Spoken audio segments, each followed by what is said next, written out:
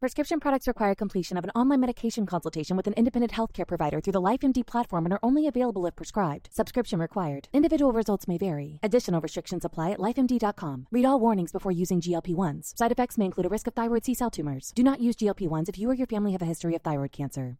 If you've struggled for years to lose weight and have given up hope, did you know you can now access GLP-1 prescription medications through LifeMD? LifeMD is now offering eligible patients online access to GLP-1s, the breakthrough prescription medication that can help you lose body fat and weight. Listen to what people are saying. Probably the easiest thing I've ever done. The medication comes in the mail, and it's very easy to use. I've been able to live my normal lifestyle, and I've lost 20 pounds already, and I've never felt better. It changed my life.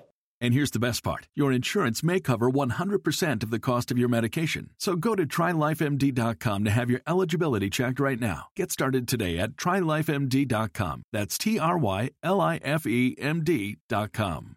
Slow Burn Media and Bill Huffman present this week's episode of Who Killed the Yogurt Shop 4, Part 2, with a special guest, Nick from the True Crime Garage podcast. The news was unreal. 4 teenage girls, each shot in the head and severely burned. Their bodies left inside a local yogurt shop. 3 of the victims were students at Lanier High School. Give us the information that will lead to the arrest and conviction of the person that murdered these girls, and we will give you $100,000 for that information. Jennifer and Sarah Harbison, Eliza Thomas, and Amy Ayers, all killed inside a frozen yogurt shop on Anderson Lane in North Austin. 4 men were arrested, 2 of them were convicted, and years later their convictions were overturned. The first day back to school for their classmates wasn't easy. Austin police have chased down over 700 leads. Tonight, for the first time, they've named 3 men they want to question in the murders. I mean, you don't ever think anybody's going to come into a yogurt place and shoot you. I mean, I still don't know why someone would kill 4 innocent girls. They never did anything, to hurt anybody. She always put her hair way up, and then she'd have clips and then wash her face real good at night. And I can just still see her doing it. The Lanier School community, student body, and faculty and staff have been saddened by the tragic deaths of 4 young ladies for whom we mourn today. The only thing that would help at the moment is Eliza coming in the door.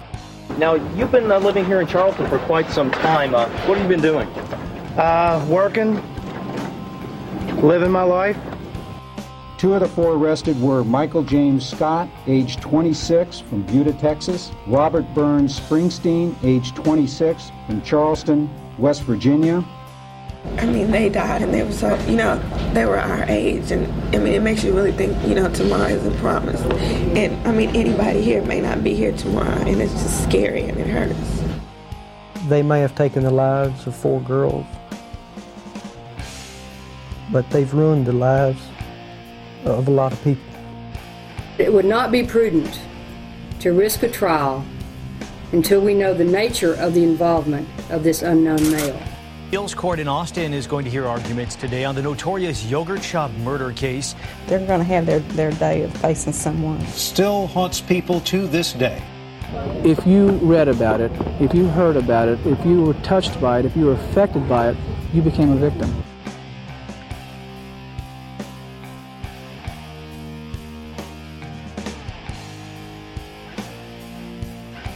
Hello and welcome to episode 56 of Who Killed, a Slow Burn Media production. I'm your host, Bill Huffman, and on this week's episode is part 2 of Who Killed the Yogurt Shop 4. Luckily, I am joined this week by Nick from the True Crime Garage podcast, and we will be discussing some of the theories about who could have committed this crime after some of the convictions were overturned in last week's episode. Now, we both have read the book by Beverly Lowry, Who Killed These Girls, and we can't implore you enough that if you have not read the book, as a true crime fan, it is definitely one that you should check out.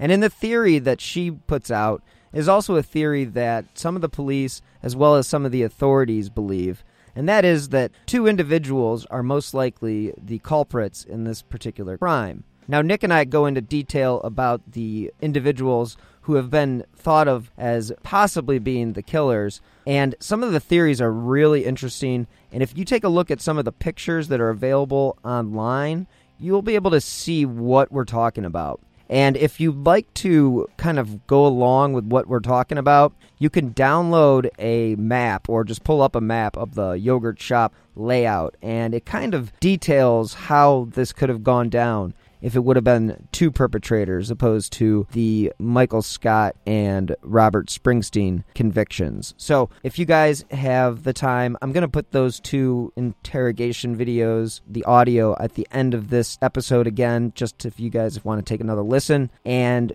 otherwise, I wanted to let you know that I will be representing my passion case, Who Killed and Who Killed Amy Mihaljevic, at this year's CrimeCon 2020 in Orlando. And that is May 1st through the 3rd. And I can't implore you enough to go to CrimeCon if you are a true crime fan, because it is really an experience unlike anything you've ever had in your life. You get up close and personal with all the true crime personalities.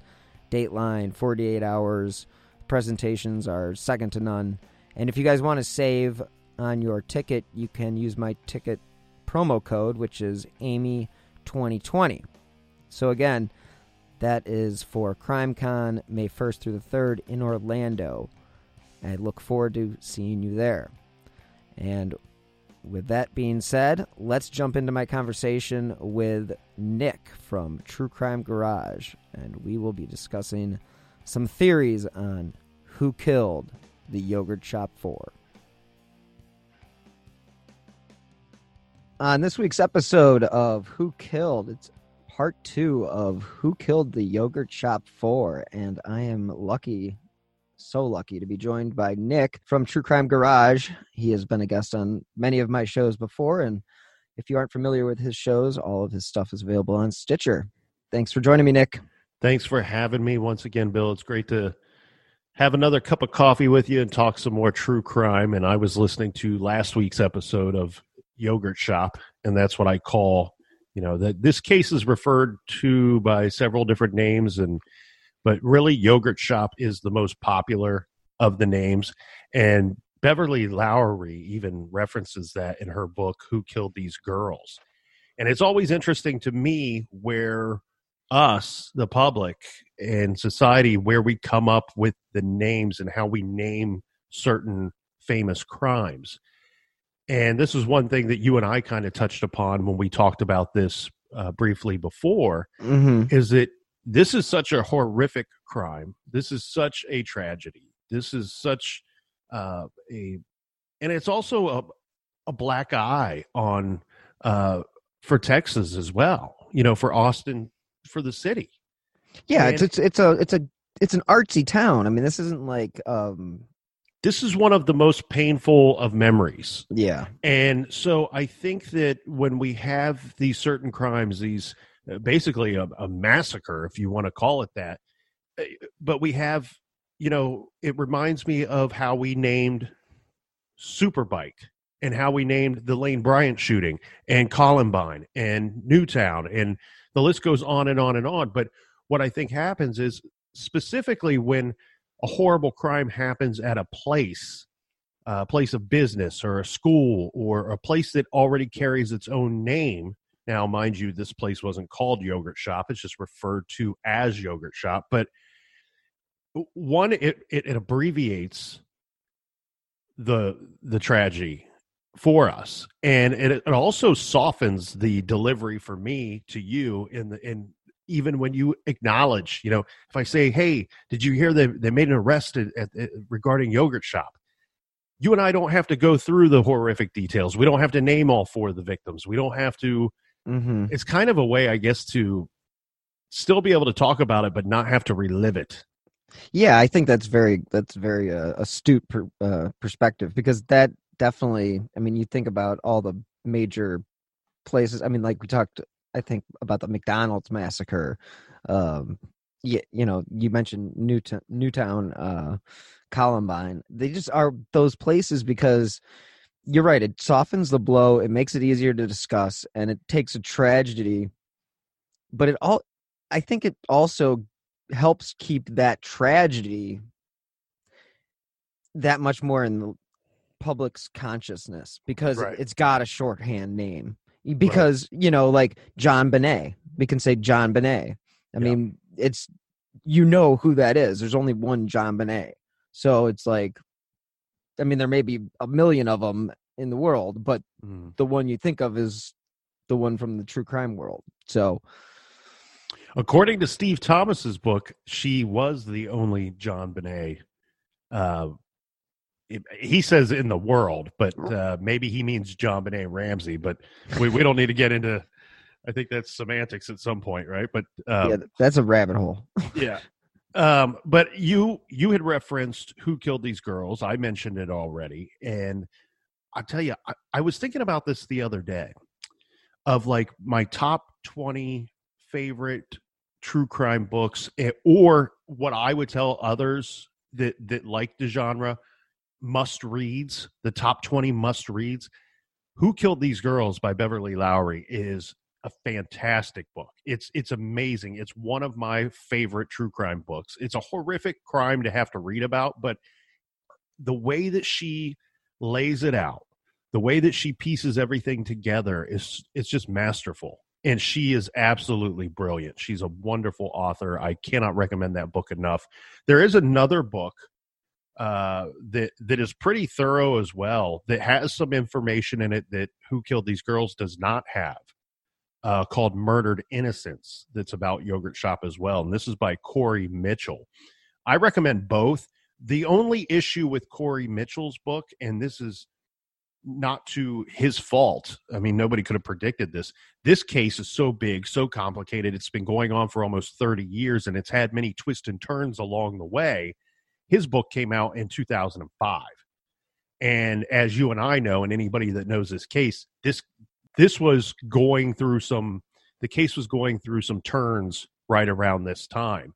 And where I believe Mitchell probably thought they were releasing the whole story start to finish, we know that now not to be the case, because here we are, 2020. This took place 1991, and we're still looking for the killers. It's one of those cases that, like you said, it's got the name Yogurt Shop. I think it was I Can't Believe It's Yogurt. And I think we had TCBY, which I've heard different references into what it actually stood for, but definitely during the yogurt fad of the 90s. And this was, so it would have been a super popular place. And I think for a city like Austin, who's so close with one another, as far as the community goes, it's very artsy. They have the film festival. They have the Austin City Limits. It's a community that is haunted now by this tragedy that really just kind of looms over the city. Yeah. I mean, you have the tower shooter, Charles Whitman. And that will probably always lead the way. That will always be a memory. I think even to this day, no one can go up into the tower. No kidding. Yeah, they do allow some tours to go up there, but it's on very select days, and the security is still incredibly high on that, which it should be. I mean, it's weird because you do see people reenact. There's no reason to believe just because it happened once before that it'd never happen again, and it's so crazy. And then, like you said, Yogurt Shop is one of the most famous Texas cases. I mean, it's a huge case. It's been going on for 30 years. It's an incredibly complicated case as well. And that's also a bit of the tragedy, because I think that one problem that we have here, and one of the reasons why it remains unsolved, obviously, is because at one point they thought they solved this thing. At one point they went out and arrested 4 guys. They put 2 of them behind bars successfully. Mm-hmm. And we end up getting, and this is part of the story that I don't know that everybody knows, even people that may know this case well. Out of the 4 that they arrested, they technically ended up with 3 confessions. Now, this brings in a 5th person altogether. His last name was Davidson. And what was weird is we have a situation where Maurice Pierce in 1991 is picked up because he's got a .22 caliber gun. I believe it was a pistol that he's spotted with this. He's carrying it illegally. He's a minor at the time. And when he's picked up, he says something to the effect. Now, mind you, he's not picked up in question in regard to the yogurt shop murders that have already happened by this point. He's picked up just because he's a teenager illegally carrying a firearm. He says during the course of this whole operation that he had lent the gun to his buddy Forrest, and Forrest used it to, I believe his words were, to kill those girls. Now, what they end up doing is many years later, once the case has gone cold, they hand it over to cold case detectives. They're pouring through and tearing through the file, looking for anything that wasn't investigated or looked into completely. You know, they're looking for loose ends. And when they're going through the file, what they find is this story of, hey, this kid is picked up carrying a firearm, and he says at the time one of his buddies used it to kill those girls. Well, we need to investigate this, don't we? It could be in reference to Yogurt Shop. To try to bridge the gap a little bit here and not go through it too much, they eventually pick up Michael Scott. And Michael Scott is one of Maurice Pierce's friends. And during the course of questioning, it very quickly goes from an interview to an interrogation. And during the interrogation part, they start to convince Michael Scott that he probably knows more about this yogurt shop crime than he thinks that he does. Good at that. Yeah. Well, Polanco, I believe was his name. Either Polanca or Polanco was the detective that really steered this confession and really drugged this confession out of him. And what's so crazy, too, is that this case, I think more so than any other, really mirrors the West Memphis 3 case. You know, for people not familiar with Yogurt Shop, they're probably familiar with the West Memphis 3 case. And why is it similar? Because we have multiple minors, underage people that are killed. Mm-hmm. And then later we're being told by law enforcement that they were killed by teenagers. We get a confession. You know, Jesse Miss Kelly confesses to killing those 3 boys. And then we have an arrest and then trials. And then later we're told, well, maybe the people that we convinced the public and that we put behind bars that and sent to death row, maybe they didn't actually do it. And now we're going to let them free. And it's such a weird case that the difference between the two, I guess, would be we have West Memphis 3, Jesse Miss Kelly, Jason Baldwin, and Damian Eccles, who they take the Alford plea so they can get out. Mm-hmm. But this situation, we had defense attorneys calling for a new trial, and that kind of forced the hand of the state of Texas to release Robert Springsteen and Michael Scott, the 2 that were convicted. And actually, Robert Springsteen was on death row. The Texas was going to kill him eventually for the Yogurt Shop murders. Yeah, it's very similar to what Damien was going through and being the only one that actually was put on death row. And yeah, there is a lot of parallels between their case and this case. And I mean, not as much as they're all tragic in their own way.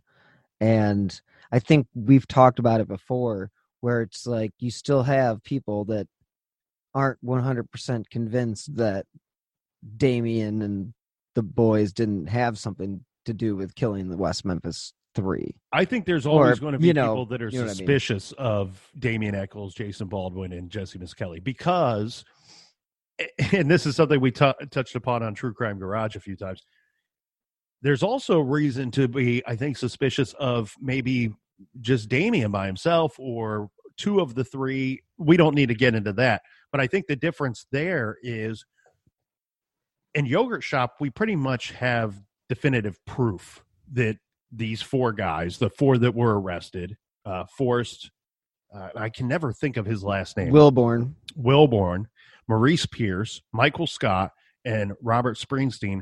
There is scientific evidence to suggest that they did not do this, that they did not kill the 4 girls at the Yogurt Shop.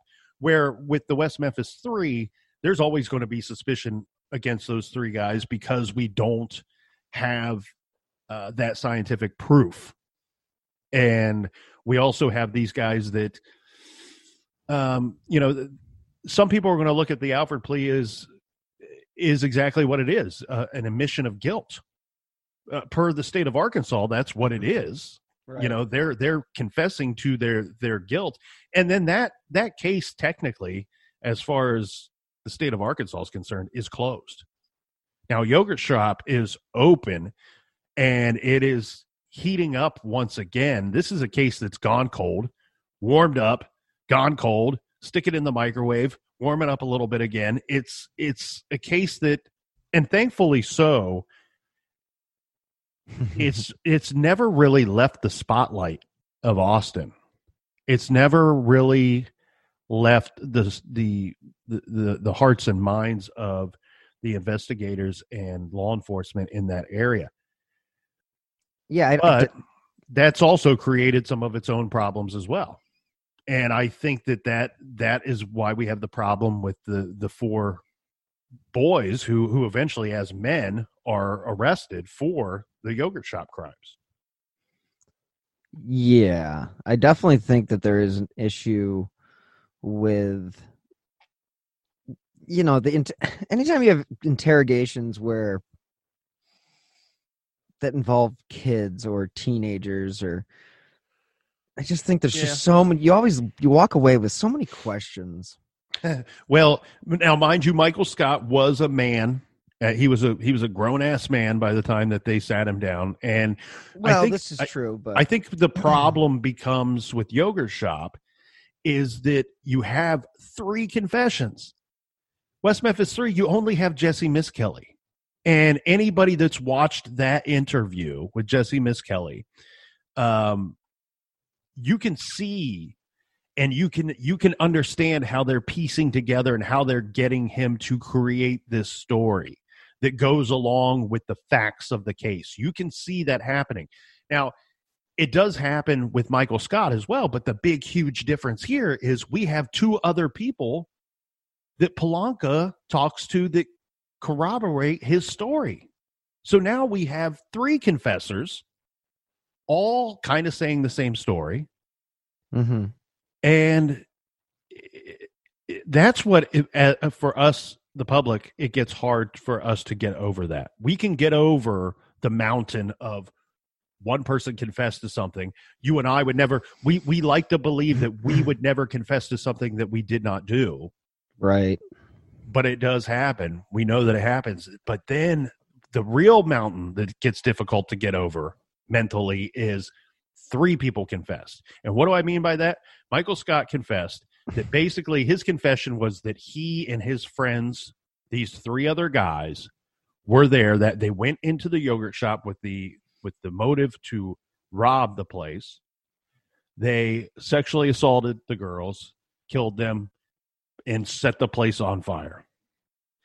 And eventually Robert Springsteen agrees to this. They start pushing and pounding Michael Scott's story into Springsteen's head. And eventually he caves and says, yeah, I was in there and, I shot one of the girls. I killed Amy Ayers.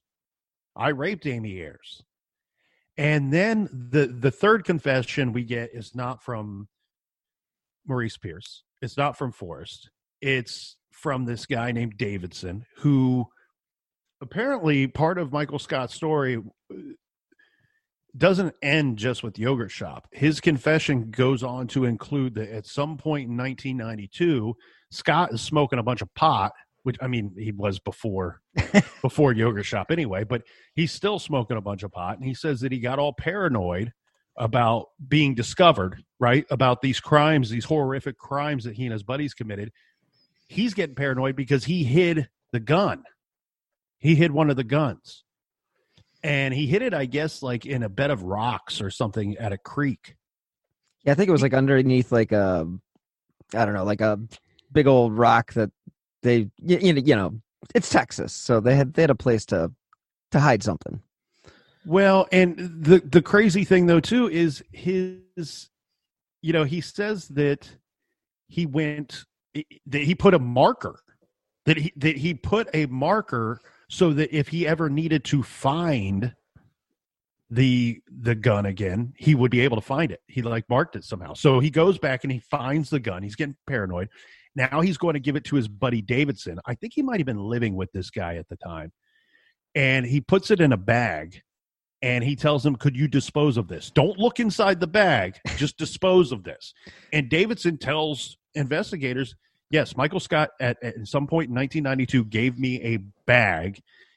I didn't look inside of it, but I believed there to be a gun inside, and I trashed this thing for him as he requested. And this was pre-OJ, man. This was pre-Kardashian. Well, and therein lies the horrible problem for us as spectators sitting out on the sidelines. We go, okay, now we got 3 confessions, and then on top of that, these are detailed confessions. It gets very hard to, you can understand, I can understand, and I can see how police can pull a false confession out of somebody. But to be honest with you, Bill, most of the false confessions that I've reviewed, and of course I haven't seen them all, but a lot of them are rather vague.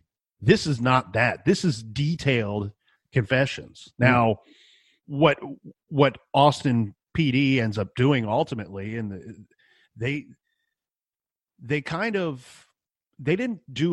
pull like a making a murder or anything like that. We don't have any situation, and who knows what really happened there. We'll figure that out someday. But I don't want anybody to get the wrong opinion, wrong view that they were planting evidence or anything like that. They just took what evidence they had and purposely left some of it out because it didn't fit Michael Scott's confession.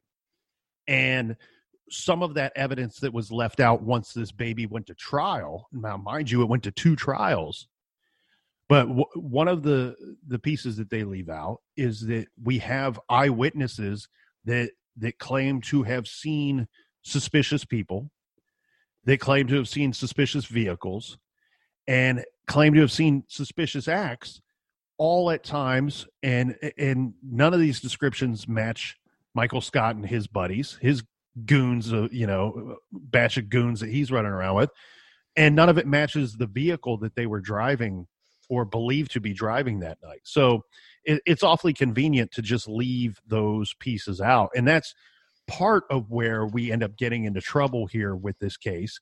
This is part of the reason why ultimately Michael Scott is eventually let go and Robert Springsteen is eventually let go. Well, Pierce and Wellborn never even went to trial. I mean, there wasn't, they went without a trial because there was no evidence that connected them. I believe Pierce actually sat in jail for a long time while they were trying to build a case against him. But I think what they as thought, one goes, yeah. Yeah, I think it was a good 2 years he might have sat in there, a year and a half, something crazy like that. And I think that they just thought that eventually Forrest will confess. Eventually Maurice will confess. And those two did not. They never confessed.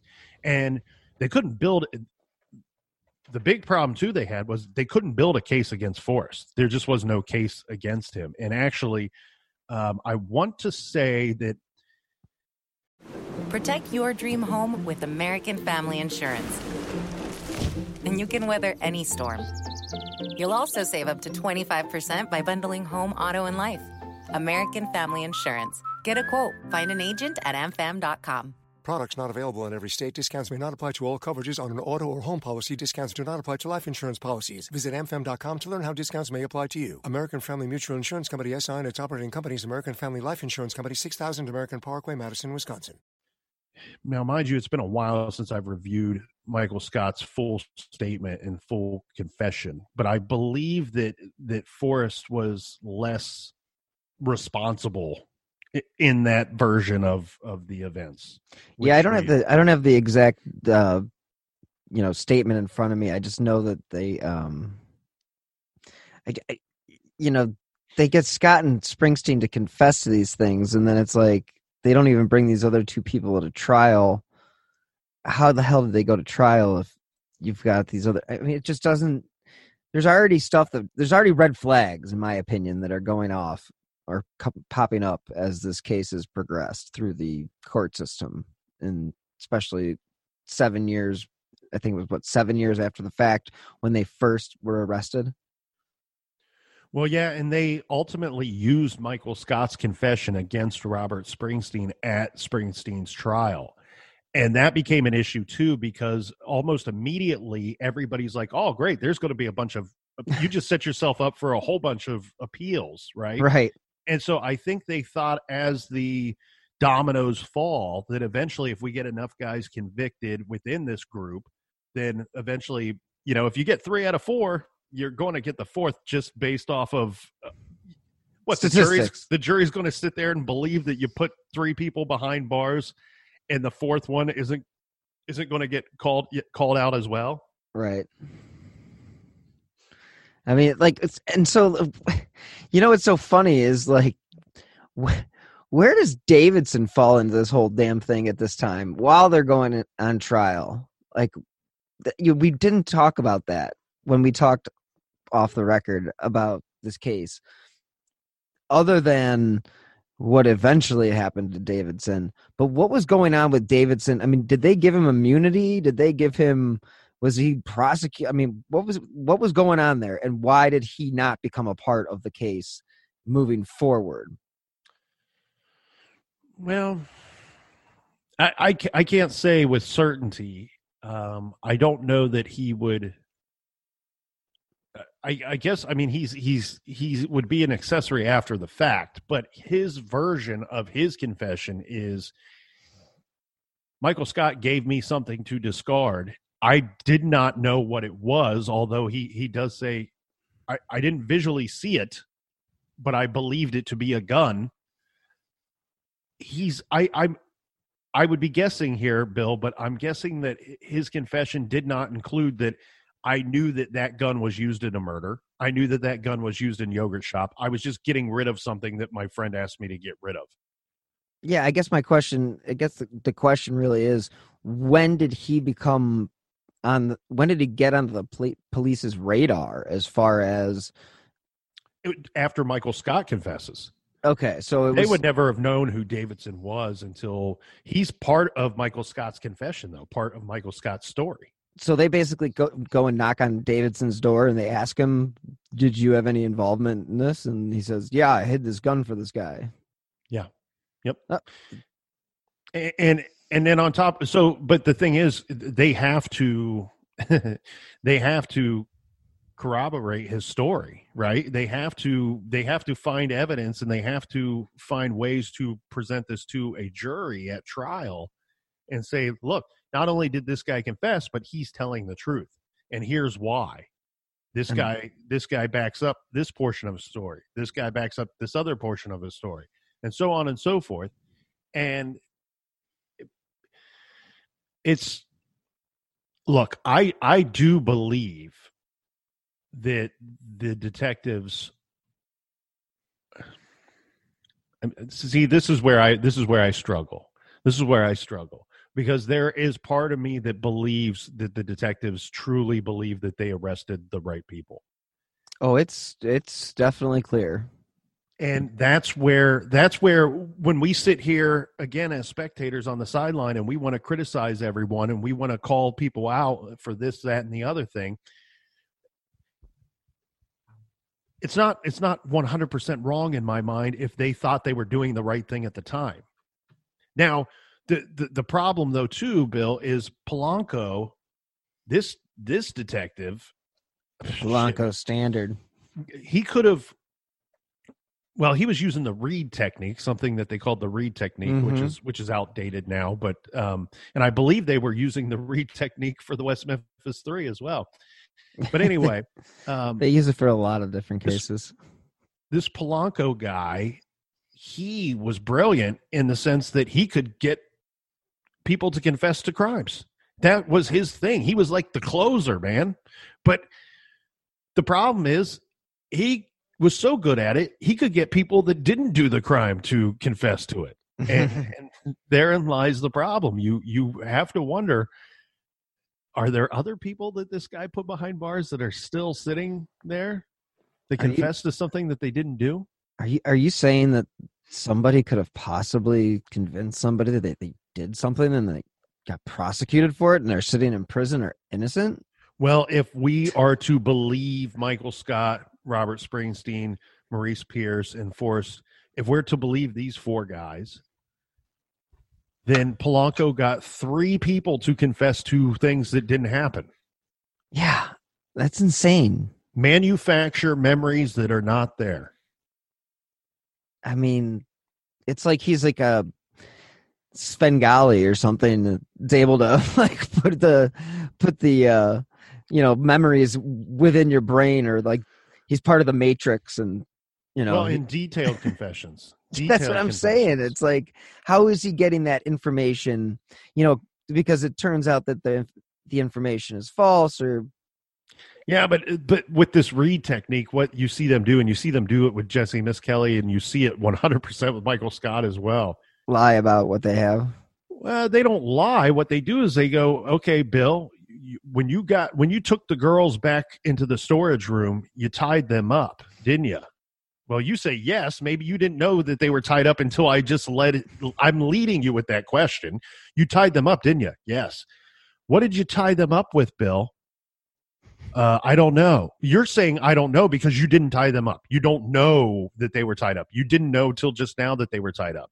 Right. And you go, and then you start going, you see this with Michael Scott. They go, it was something white, remember? Close your eyes and visually see you tying up the girls so you can remember what it was that you used to tie them up.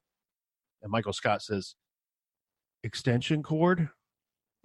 And they go, no, that's not what you used. Try harder, Bill. Try harder. Remember better. Remember better. Remember better. Try harder. And then Michael Scott actually says napkins. Napkins. Because he's trying to think of anything white. He's in the hot seat. He just wants out of the seat. That's how that read technique works, is that once you get them to start confessing, what they do to kind of scientifically explain this to people and how it works and why that it does work, is at some point you can manipulate the person to where they feel that they're helping you and you are bullying them, and they feel that the way to get you to stop bullying them is to help you by giving you the answers that you want. And even if it's wrong, I'll tell you what you want because I just want this to be over with. And the only way you're allowing this to be over with is if I continue to help you. Now, why would they continue to lie? Because they're weak. And then at some point they believe that this will all get straightened out. I will tell them what they want to hear now, so this will be over with. But it'll all get straightened out once they hook me up to a polygraph and the polygraph tells them that I'm lying. It all gets straightened out once they see that the evidence doesn't match my story. And then this will all be over with. Then what the problem is that polygraphs nobody uses those at trial. They're not allowed. And the other thing, too, is so the police hook him up to a polygraph. If he fails because he's lying about the story, then they just toss it out and go, whatever. Right. Yeah, I mean, like that's the thing about the whole polygraph aspect of any case is, yeah, it's good to clear your name to an extent, but again, it's only going to do yourself a disservice if it is quote unquote. I mean, they don't have to tell you even if you passed or failed, or I mean, they can say whatever the hell they want to say. It is just part of being interrogated by the police. I just don't understand why they use that tech. I mean, I know why they use that technique, but the fact that they can use that technique and it's not admissible in court, there's a little disconnect there. Like, oh, this is good enough for our interrogations, but it's not good enough for our juries to decide if it's good enough. Like, it's like, come on, man. Well, and then on the flip side of that, when you have investigators putting too much weight, too much gravity into a polygraph, well, then you have other cases where they've probably cleared the perpetrator because they believed the polygraph results, because they believed that he was not lying to them. And there's a good batch of psychopaths out there that can kill somebody one day and lie about it the next, and you not be able to hook them up to a machine that's going to tell you he ain't telling you the truth. Because they don't react the same way that we do. They don't feel the same way that we feel. Exactly. Those tests are designed, they're going to be tested in a lab with people that are not considered psychopaths. And so basically you don't have that. I'm trying to think and the machine doesn't score the test either. You have dummies like me and you that are sitting there going, all right, I put a score to it. Oh, this looks like a lie to me. Well, here we go. We'll give you a 7 out of 10. It's a C. You guys, I don't know. It's kind of questionable. So should we talk about, there are a couple things that jump off the page regarding Scott's confession that are not correct. Yeah, but I know you got to go today real quick. So, if we want to wrap it up for, and then we can finish it up in, a second episode, that'd be awesome. I mean, do you have, another day that we could talk about it? Because I know you got to run. Yeah, that would be good. I tell you, in the meantime, you give your listeners some homework, and I think to really discuss this case and to really get into it and to have a full understanding of why the confessions don't work and why and how this crime probably went down. And there was a lot of crimes that went down that night, unfortunately. But the best way to understand that is to find a diagram of the layout of the yogurt shop, of this tiny little yogurt shop, and to visually see the layout of everything will give everybody a very good understanding and very good knowledge of these crimes. Yeah, and I think we'll talk about that definitely in part 2. So, Nick, I know you got to run, so I appreciate it so much again, and thanks so much. Always good to talk to you, Bill. Thanks again. Thank you again to Nick from the True Crime Garage podcast for making plenty of time for me this week to discuss the yogurt shop murders. He is always a great resource, and he really does know his stuff. All of his past shows can be found on Stitcher Radio backlogs of every single episode they've ever done, including episodes on the yogurt shop murders, which are episode 81 and 82. And thank you guys again for tuning in to another episode of Who Killed. I will be dropping new episodes every Friday, wherever you get your favorite podcasts. And for the second year in a row, I will be representing Who Killed, my passion case, and Who Killed Amy Mihaljevic on Podcast Row at CrimeCon 2020 in Orlando. If you guys are looking to save, you guys can use my promo code AMY2020 to save on your ticket price. If you have never been, it really is a bucket list item for any true crime fan.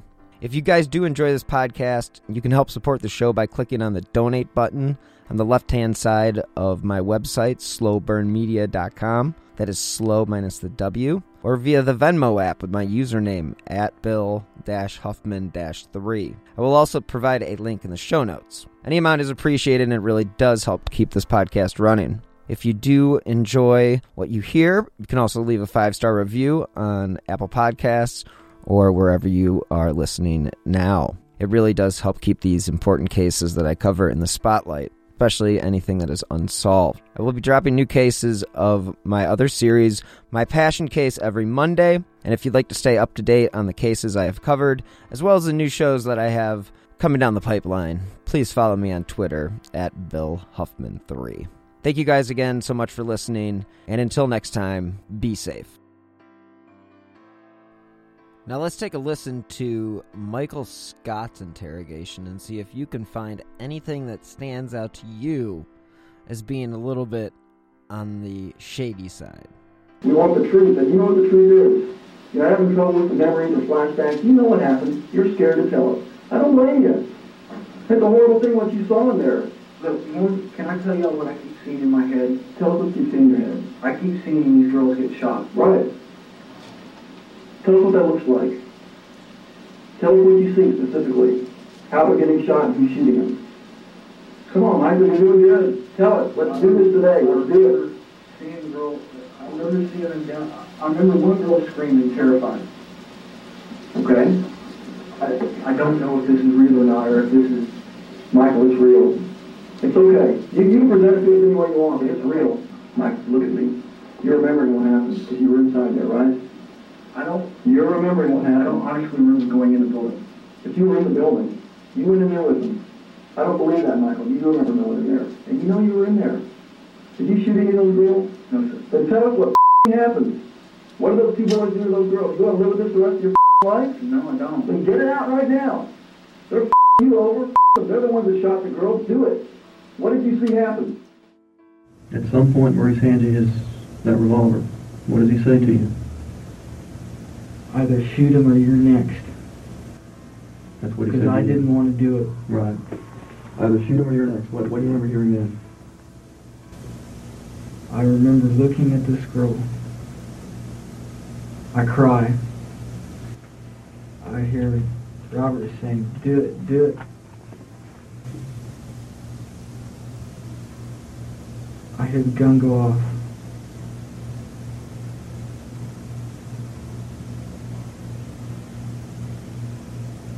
I only pulled the trigger once.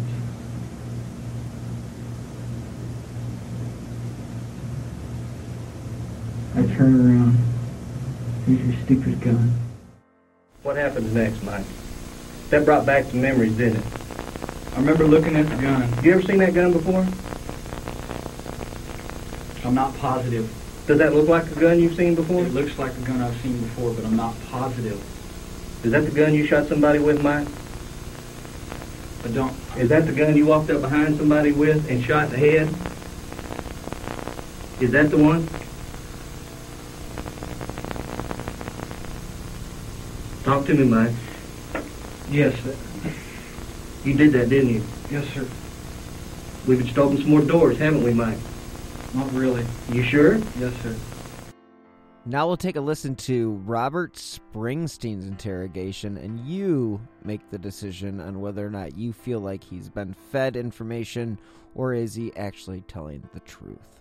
The problem is, we got to get what are our options. Our options I cannot give you any more truth than I've already given. Where do we go from here? Why can't you? Because you're going to dig yourself into that thing? Well, you're already there. You've already dug the hole. The hole's there. Oh, that I'm in it. I don't know. That's what I keep telling you guys. I mean, my God, this was 7 years ago. But this is one of the most significant things that ever happened in your life. That's what I keep trying to explain to you. If I was there and I partook in this, I would remember these things. And you do remember these things. No, I don't. No, I do not. You're the coldest guy I've ever talked to in my life. Are you a cold-blooded murderer? No, sir, I'm not. I think you are. I think Maurice is absolutely true about you. Well, then you're the coldest guy I've ever talked to. Pardon me? Then let's take whatever actions we need to take. If that's what you believe and that's where you think this case needs to go, then let's go there. We don't want to go there. But I'm doing everything I can and have exceeded my limits of helping you guys. Where do we go now? What did Maurice make you do with that 380? Huh? What did he tell you to do? If that's right, or what's going to happen? Oh, what did you do? What did you do? Which one? Okay, where? Where did he make you shoot? Wow. Where?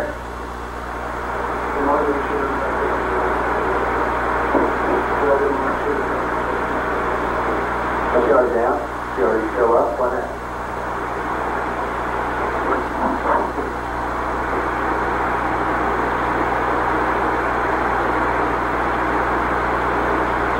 You're dead. Cancer. What else? What else did you do? Yeah, you did. You did? You're there. Absolutely. You are there. What else did you do? You weren't there, did you?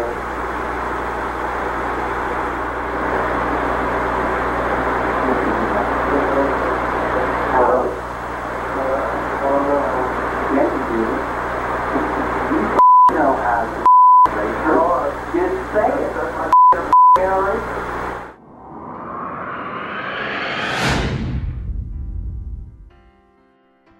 Thank you guys again for listening this week. I look forward to catching up with you next week for another episode of Who Killed? And you never know what case I'll be covering.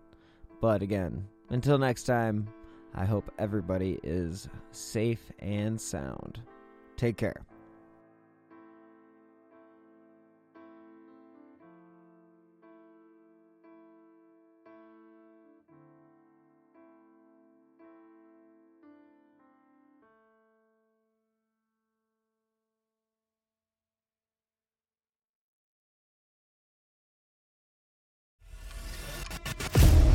"24 hours ago, I found out the person that I'd been dating and seeing for the last 6 months as a con man." That is my sister Emma. Andrew Tonks's lies had been so convincing, she'd invested $300,000 with him. However, the tables were about to turn on Andrew. What he didn't know was that Emma had discovered his real identity. But to get any chance of justice, Emma had to act like it was business as usual. Coming up in this series, and that's when murder, all this stuff goes through my mind. I'm really, really scared. I'm assuming Sarah has watched too much Netflix and figures I've been defrauding you. Couldn't be further from the truth. That's what this was, a real-life story that seems so unbelievable, but it was actually true. A true story that all starts with one simple swipe to the right. I'm Sarah Ferris. And I'm Emma Ferris, and this is my story, Conning the Con.